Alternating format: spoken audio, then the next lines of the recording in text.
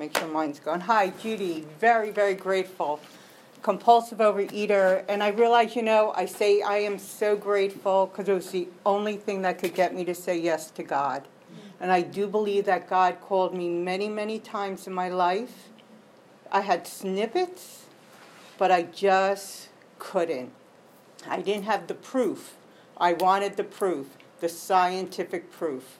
And it was not there. So I love step 2. I say it's my favorite step, but then I'll say, but I really love this. But I love step 2 because it's a step of hope. Hope. Hope is everything for me, no matter what's going on in my life.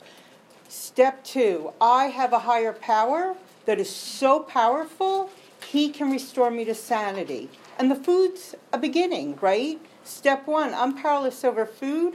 My whole life is unmanageable, and I didn't get that until, I don't know, maybe I was back in 1 or 2 years, because I thought my life was unmanageable because I was into the food.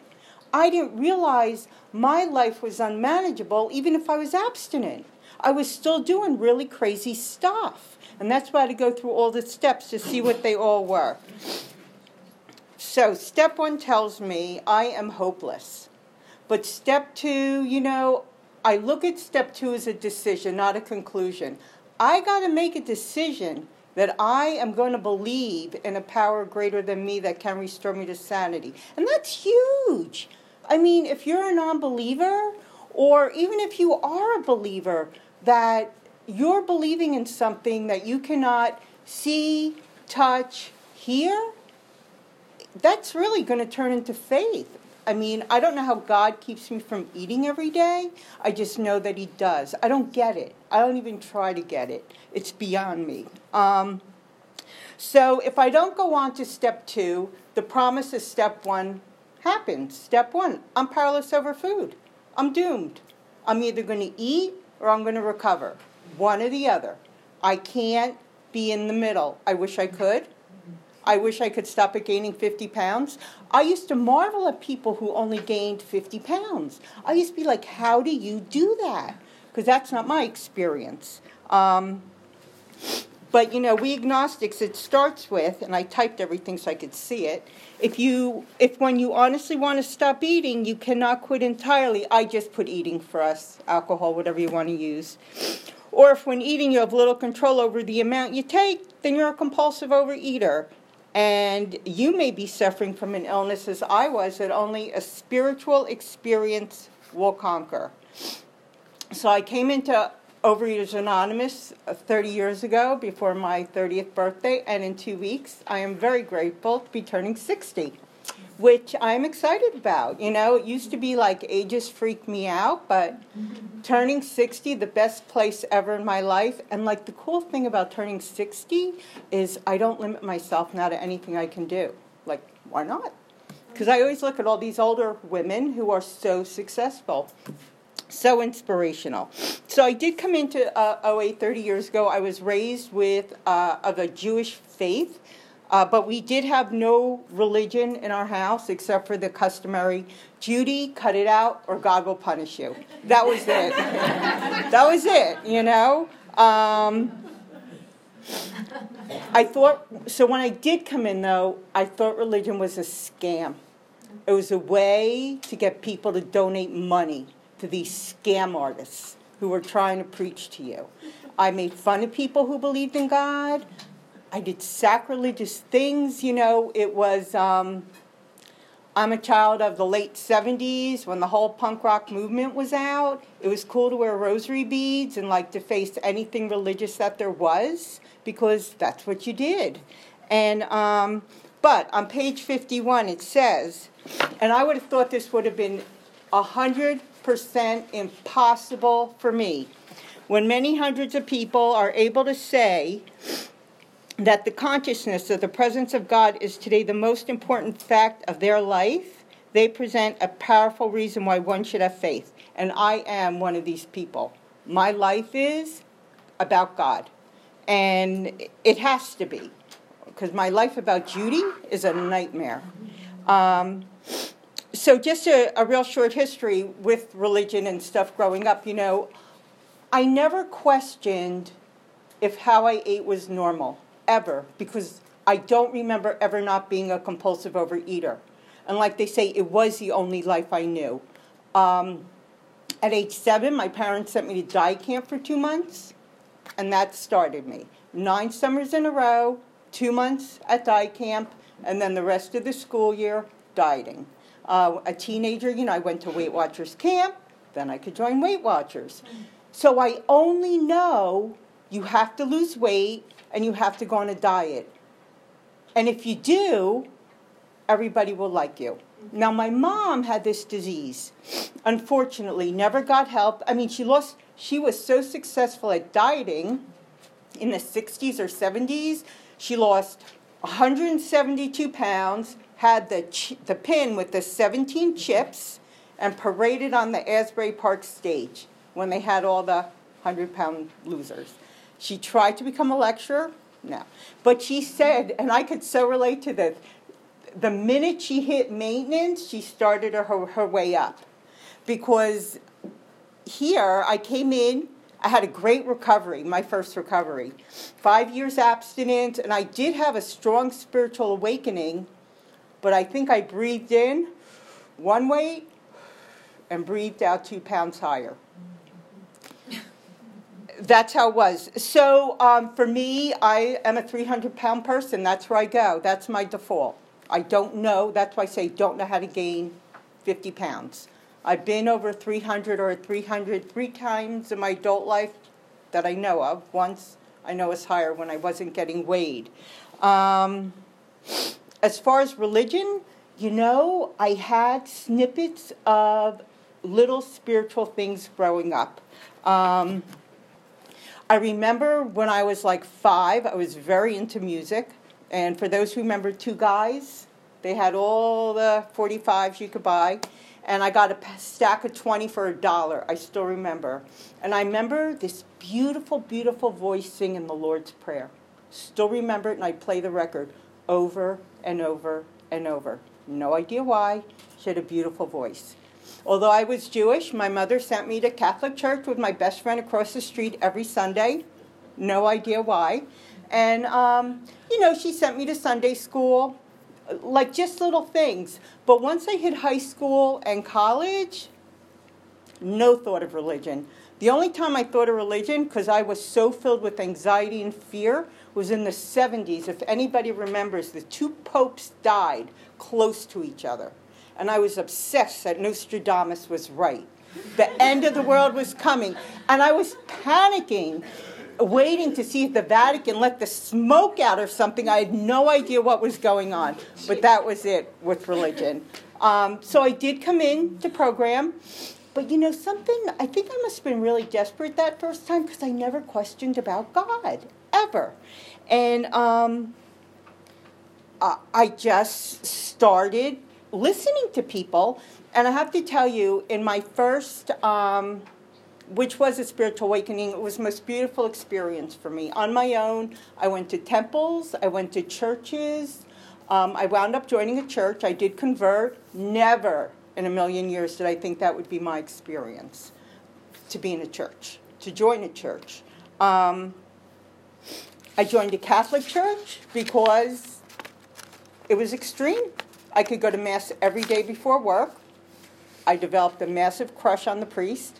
I was still compulsive, and I was so sick, in recovery, lost all my weight, and I laugh about it now. I was convinced he wasn't interested in me because he was gay, not because he was a priest. So that's how I used to think.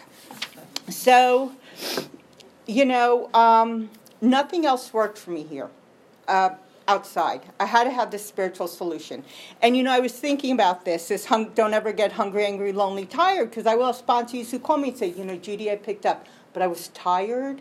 It was 2 hours past my meal. And then I thought about it. I'm like, okay, halt. What happens when I'm feeling happy, awesome, I'm laughing, or I feel terrific? I still ate, Spare minutes in a day. So, the book continues on page 44. If a mere code of morals or a better philosophy of life were sufficient to overcome, my disease, many of us have recovered long ago. I just don't have what it takes. And I'll be honest with you, what I came to realize is food was just the tip of the iceberg for me. When I really dug deep into my fourth step, like, I didn't know I was such a liar and a thief. I grew up very comfortable, but I stole all I could. And I was a cheater on everything. And it was crazy, and besides the fact, totally filled with fear.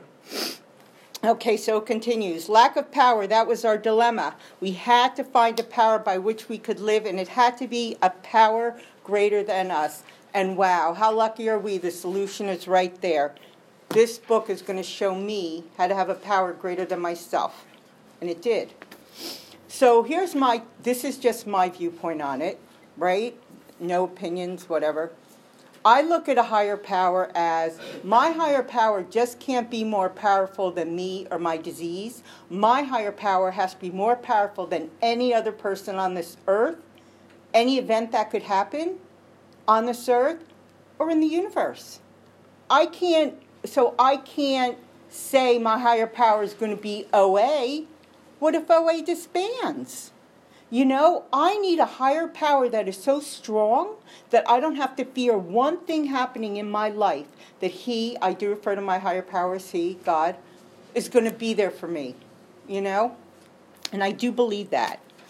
On page 46, much to our relief, we discovered we did not need to consider another's conception of God. And I look at God, good, orderly direction. And that's what it is for me, good, orderly direction. Although I became a Christian, and no, I do not go to a Catholic church anymore. Ironically enough, I started dating someone who's getting divorced. And I remember thinking, what is worse with the church I go to? That I'm dating a man who's still married, or I'm dating a man who's going to be divorced. And I knew it wouldn't work, so I go to like a non-denominational Christian church. But to me, I don't even look at it as religion, like just who I am and what I believe. And I've actually been thinking about getting a bat mitzvah. I don't know. I've been praying to God to kind of complete like the whole circle for me. So both my sponsors, I've had 2 sponsors since I've been back by miracle of God. The end of December was 5 years, but I did come back 5.5 years ago. It took me a half a year to put down the food. But both my sponsors were Jewish. And we all just shared a really deep love of God. And it didn't matter who our God was. It was just that we all depended on a power greater than ourselves to keep the food down and restore us no matter what was going on in our life.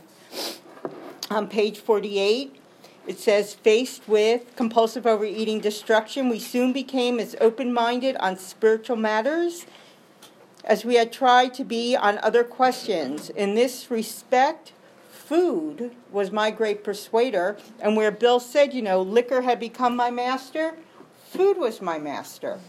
And you know how they say, if you stick around long enough, you'll hear your story? 5 pounds of white potatoes. I did it. And but I wasn't trying to eat healthy. I was just in my disease. And I boiled them in a huge soup pot of oil, all cut up. I wanted to make my own French fries.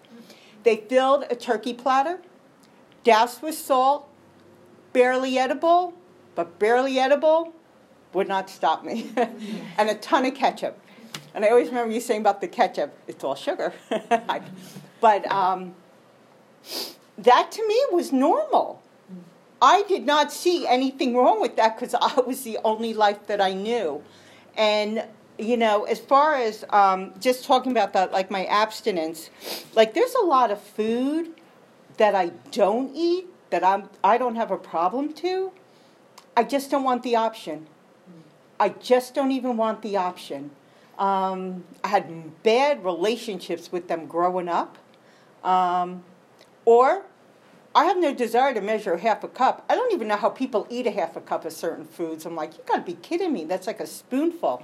They're not on my food plan at all. And, I will tell you, the other thing is that, and it might take a little while to get there, but I love knowing the fact there are certain foods I will never eat again in my life, ever. They just will not be an option for me. I don't even want the remote thought maybe I can have a small slice at that occasion. I can't. I can't imagine what would ever change in my life. So I just love knowing.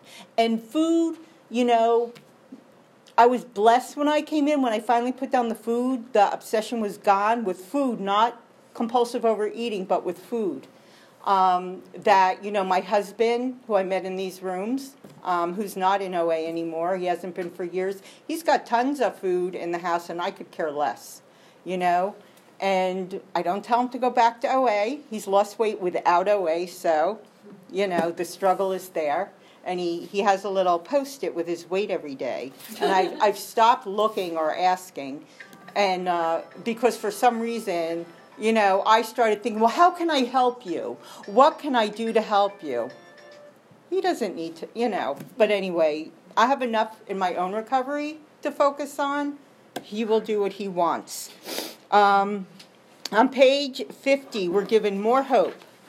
On one proposition, however, these men and women strikingly agreed. Every one of them has gained access to and believes in a power greater than himself. This power, in each case, accomplished the miraculous, the humanly impossible. And I got to tell you, my abstinence, my recovery is a miraculous happening. It has to be, because I could not stop eating, and none of us could, or we wouldn't be sitting here in the room at all. And as my recovery goes on, it's always a new level I'm finding of surrender. And I believe if we're open to God's direction, He will put the people on our path that we need to see. And when I was 4 years abstinent, I started falling to the common thing that I heard. Maintaining your weight loss is really hard. And you know what? It just became hard for me because I thought all of a sudden I had to control making sure I kept my weight off. It was insanity. I put back on a few pounds, and God placed somebody in my path in an OA thing I did not want to do. I prayed it was canceled. Somebody with an amazing recovery, has 37 years back-to-back abstinence recovery, lives this program through and through. We went to, and I'm going next week with him, to a carrier. They have like a health day, and OA sets up a booth. So I said, yeah, I'll go, part of outreach committee. Sounds good, And that morning, I'm like praying, please cancel, please cancel. I don't want to go. I just didn't want to go. But I got to tell you, something about spending the day with him just gave me a willingness for certain things I didn't have before. I have a weird sleep pattern. It's much better now, but I'm usually up every day, average 2 a.m. And last night was good. I actually got 6 or 7 hours, but, the 2 nights before, like 4.5 or 5. So I have meal times I eat, not before. Otherwise, I won't know when to eat when my day does start at 2 a.m. But I love my day starting at 2 a.m. because I spend a lot of time with prayer and my writings and all kinds of good OA stuff. I love that time. It's my foundation every morning. And I keep saying I'm going to try and change around what I do, but I don't. And I believe that I should, just so it doesn't become too routine. So on page 54, well, actually before that, more. So we had to stop doubting the power of God on page 52. Ideas did not work. So one of the problems, and here's exactly how I look at it, successful dieting was probably the worst thing I ever could have done. Because I was a really successful dieter. I was. And the way I look at it, it's me and my disease in a boxing ring. And sometimes I could punch down my disease. I lost the weight, but what I didn't realize is my disease was there kind of laughing and just waiting until it got up and sucker punched me. And that's how it always was. I was like, oh my God, what happened? I wasn't eating all that food. I had no intention of eating all that food. And then there I am at my sister-in-law's, who always had a lot of the holiday parties, and I'm like, I'll just have one plate. I go from I'm not eating any food, I'll just have one plate. And then she's refilling the whole tray because the food is gone. Once I start, I cannot stop. So if you're still reluctant to believe in God, or a higher, just something greater than you. On page 54, they talk about how we had been worshipers of other things. And I was. I worshiped, sometimes I think it's an addiction. I worshiped people since I was young. It just morphed into insanity with people. Sometimes I knew them, sometimes I didn't. It was just a crazy thing. I would just become obsessed. It was like something I could just focus all my thoughts on.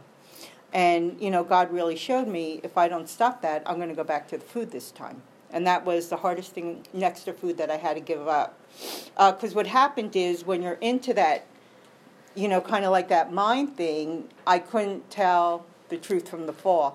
And I blended fantasy with reality. And before you know it, you don't know where you are.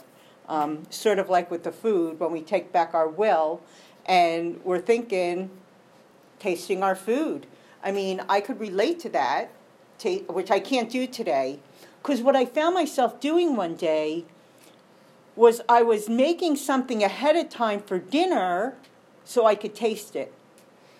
That was the only reason I was making in advance, so I could taste it. And I can't do that. What's going to stop me from not eating the entire container? So what I do want to end with is on page 56, which I think is the most powerful part in this story about the minister's son. And, and here, you would think like a minister's son, like he should kind of have it all together. But here he was, an alcoholic. I don't know what else. He got into all kinds of trouble. It says he was very rebellious.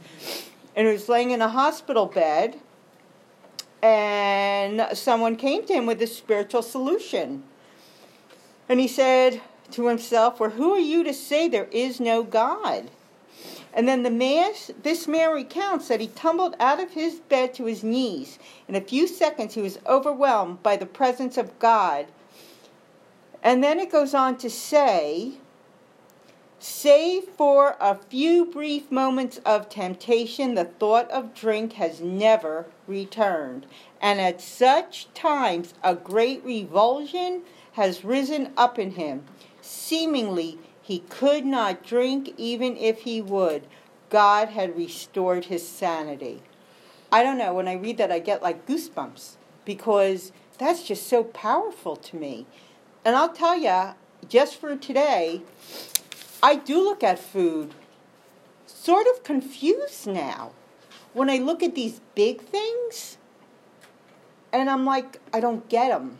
I don't get them, which I'm grateful for. And, one thing I'll end on, and like most of us, I ate frozen food, and I ate food that was supposed to be cooked. Who knew? I didn't know. And I was a compulsive overeater before microwave ovens, and, and I told this, I used to stick the frozen pizza in my windowsill hoping the sun would cook it. It was before me for 5 minutes, and that was it. I ate frozen pizza, disgusting, but I did not care. It was never about the quality of food for me. I was never a quality eater. Pure quantity. Pure quantity. So the other day, we were in ShopRite. And ShopRite has a section, I guess they're trying to compete with Costco, larger things. And they had this massive pork roll in burlap. I mean, massive. And immediately I was brought back to, as a kid, my favorite thing, sandwiches. I don't even know if you're supposed to cook it or not, but I sliced it with a huge slather of mayonnaise. That to me was heaven. And when I saw this big, massive thing, I thought, oh my God. I would have just been, beside myself with this thing. So I could never have one of anything. I always had 2 of everything, 2 boxes of macaroni and cheese, 2 boxes of rice-a-roni, which is why I don't need a lot of starches, because that's what I grew up with. And, I know how to have 2 boxes of rice. I don't know how to have half a cup of rice. And I have no desire to have I don't even have a desire to have a cup of rice. So I have none. And that has to be a barometer for me. So my time is up. I'm really grateful I'm here. And I just thank you all so much for being here. Thank you.